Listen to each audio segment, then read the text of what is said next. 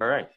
Hello, everyone. This is National Master Evan Rabin. I'm very excited to be here on the 103rd edition of the Premier Chess Podcast. And I am here with a special guest, Russell Harlow. We met actually a few weeks ago in his BNI chapter. I'm also in BNI chapter 30 in Manhattan.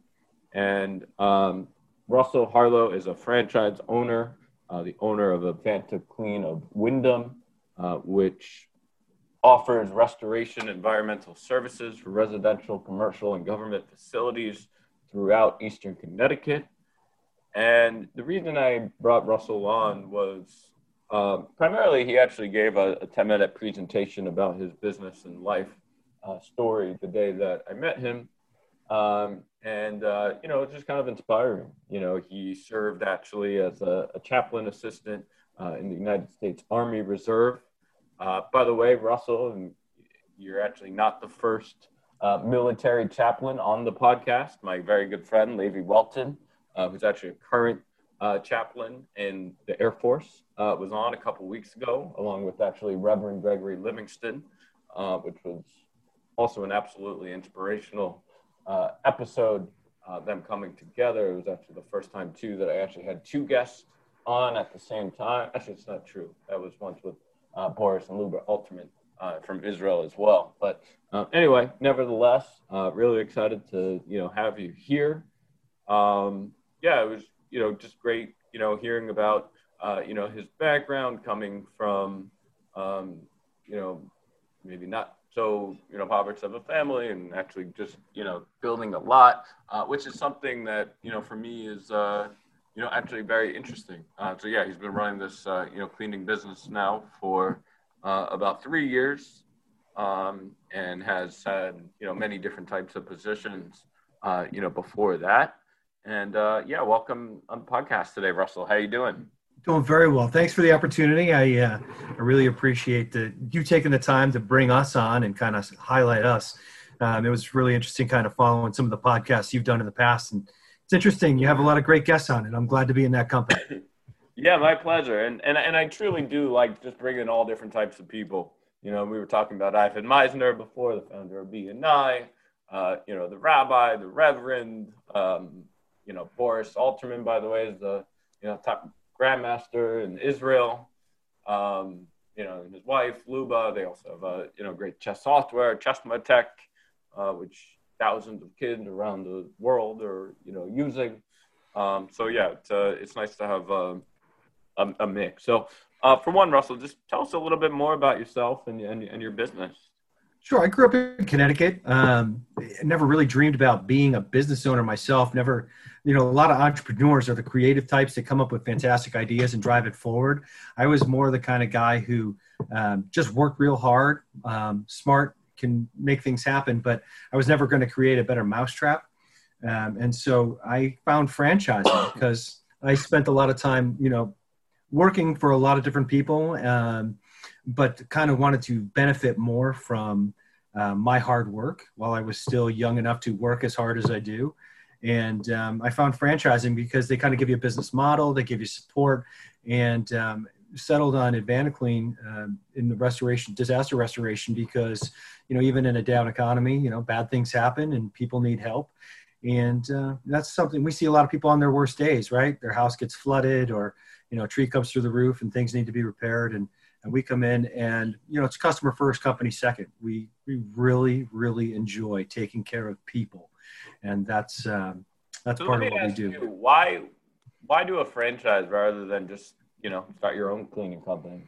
Well, for one, I think the ramp up time is a lot quicker with a franchise because they kind of give you the training, the equipment, the tools, things that I didn't have a lot of experience in this industry before I got in. And it gave me, like I said, the ramp up time to really to get going. And you pay for that. You pay for royalties and things like that. I certainly would not have been able to do it without being in a franchise. Having a business model, and they love veterans, right? Because veterans know how to follow orders. And so franchises like bringing veterans in and, here's the process. This is our success model. Do these things and you have a very good probability of success. And it takes a really good business owner, but the model helps. And that ramp up time is really important. So how would you say your experience in the military has helped you in business? Certainly, you know, as a non-commissioned officer, you know, the NCO creed is, you know, I'm a non-commissioned officer in the Army. You know, I seek responsibility. I take responsibility for my actions. You know, the officers who are in charge of me won't have to take time out of their schedule to do things that they assign to me because I do my job and I do it well when I'm told to do it. And that mentality helps as a business owner because there's no one left to blame, right? Everything that happens is on you and on you alone. And so that the ability to kind of carry that and that stress probably helped from that experience in the service. Wow. And I will say, you know, a lot of business owners, you know, especially in the beginning as entrepreneurs, don't, you know, 100% have the ability to, you know, simply have a work ethic, right? Because it's easy to, you know, realize that you don't have a boss per se, and you can kind of just, you know, do whatever and get away with it. But of course, if you do that, you know, you're not going to be a great, you know, business owner. So I could definitely see, you know, having that military background can definitely, you know, help put you in the right mindset. And actually, one thing that a lot of Israelis are actually known for, you know, is actually being entrepreneurs after the Army. And I don't think that's actually too much of randomness. Yeah, I don't think that's a coincidence. I think you're right. Coincidence, thank you. Right, because yeah, I mean, you know, they're in the Army. You know, it's a mandatory, you know, service. And Israel, of course, is, you know, the startup nation. So, yeah, I mean, it's definitely, I think, pretty fascinating there. So, so tell us a little bit more about your background before, and, you know, just how you got, you know, inspired. I know you're, you know, constantly growing. You have that shed. You're, you know, certainly interested in, you know, continuous improvement. So just talk to us a little bit about your, you know, overall, you know, personal and business ethics, and, you know, your personal improvement. Yeah. So, you know, my dad owned a painting company when I was a kid. I grew up painting houses, and he was a great painter. And you were working pretty young too, right? I had a paper route before that, you know, 12 years old, out delivering papers first thing in the morning. And when I started working for my dad, I started working for like $50 a week.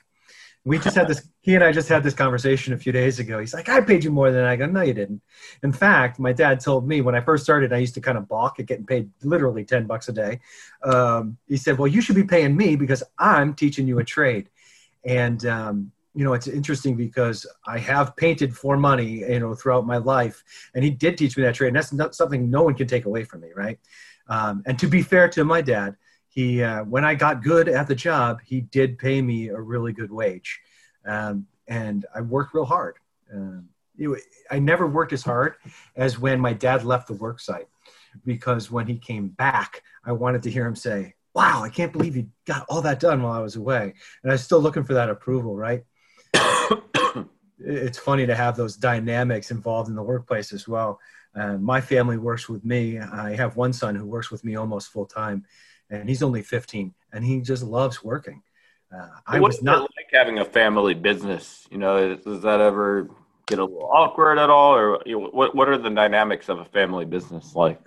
For me, I only let the kids be involved to the point that they want to be involved. I give them opportunities. I don't really force them to do anything. There have been a couple of times when I really needed to have all hands on deck. You know, we had an emergency on a Sunday afternoon. We had a customer who needed their entire basement was flooded. They needed everything taken out of their basement. And I said, listen, I kind of need everybody. And even my wife jumped in, you know, so it was all five of us because I have 3 kids, 13, 15, and 17. And, you know, I also have a full-time employee who he brought his son, and, you know, we all hands on deck. We kind of get in there and got the job done. But the important thing for me is just allowing them to be involved to the point that they want to be involved, because I don't want them to hate me. I don't want them to hate the business. I don't want them to come to resent it. But there's so much for them to learn, and they're getting so much farther ahead of their peers, not only because of the work ethic and their exposure to business and customer service and work, that they're light years ahead of kids their own age. And so that's why it's important to me to kind of give them those opportunities. But I think my daughter, she's taking some marketing classes. So we're taking a look at how she can help me with social media marketing, because she doesn't really want to crawl around in crawl spaces and clean mold. So whatever opportunity arises, I try to give it to them and then allow them to take it with their comfort level. Yeah, and social media obviously is extremely important. We've actually had 2 guests on the podcast so far that are like almost full-time social media experts.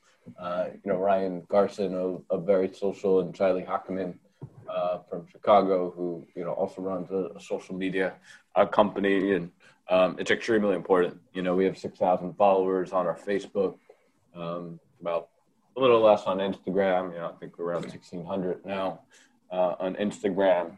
We also obviously have a newsletter that helped out a lot, and recently we've been very active on Twitch as well, streaming, playing a lot.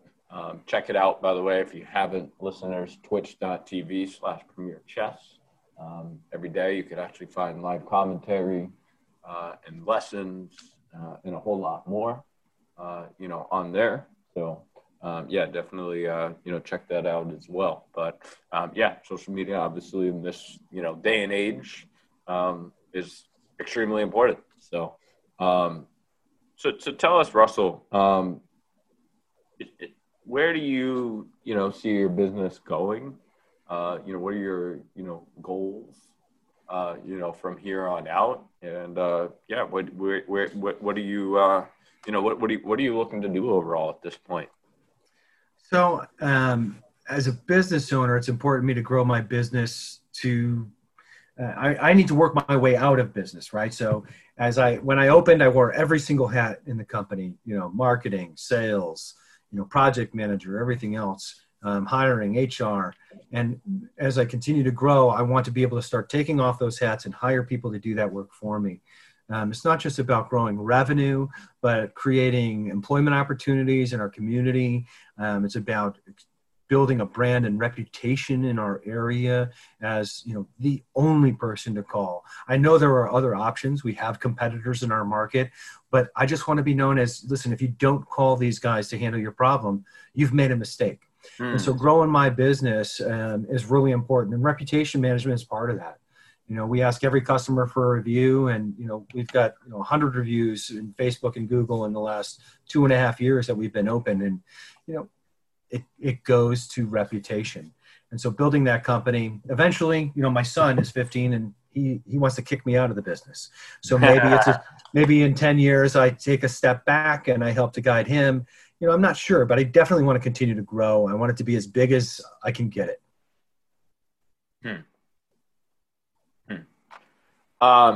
Yeah, definitely.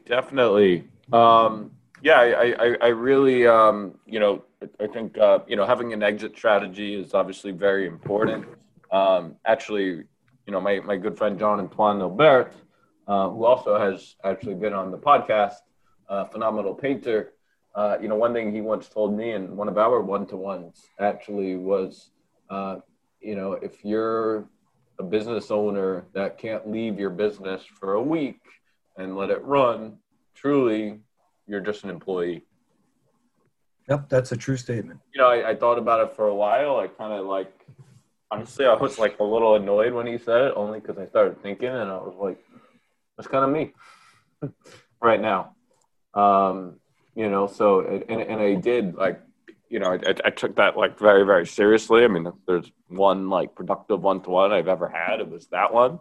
Not because I got any business out of it or referrals from it, but I just started thinking about that so much, and I started to put processes in place. I, and trained some of my instructors to, do a little bit of more marketing and be a little bit more self-sufficient, not have to reach out to me for questions every class. And then like, for instance, last November, I went to, Italy for a week, spent 6 days in Rome and played a tournament in Vesuvio for 3.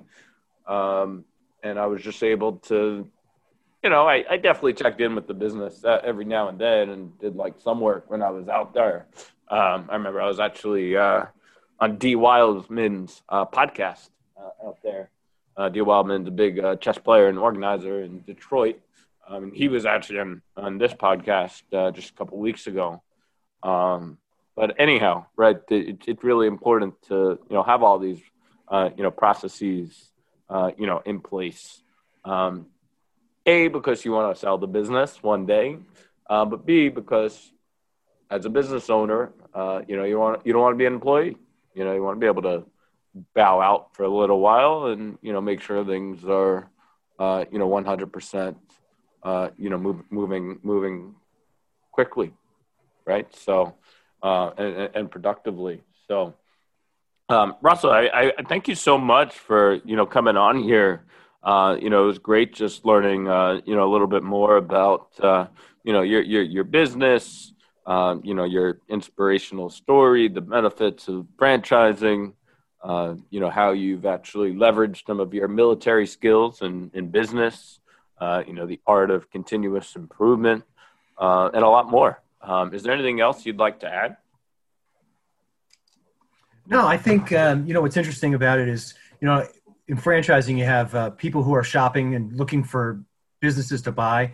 They have what's called validation calls. And so people are calling, checking out the business, is what the franchise telling me about the numbers I can achieve true? What's your day-to-day look like?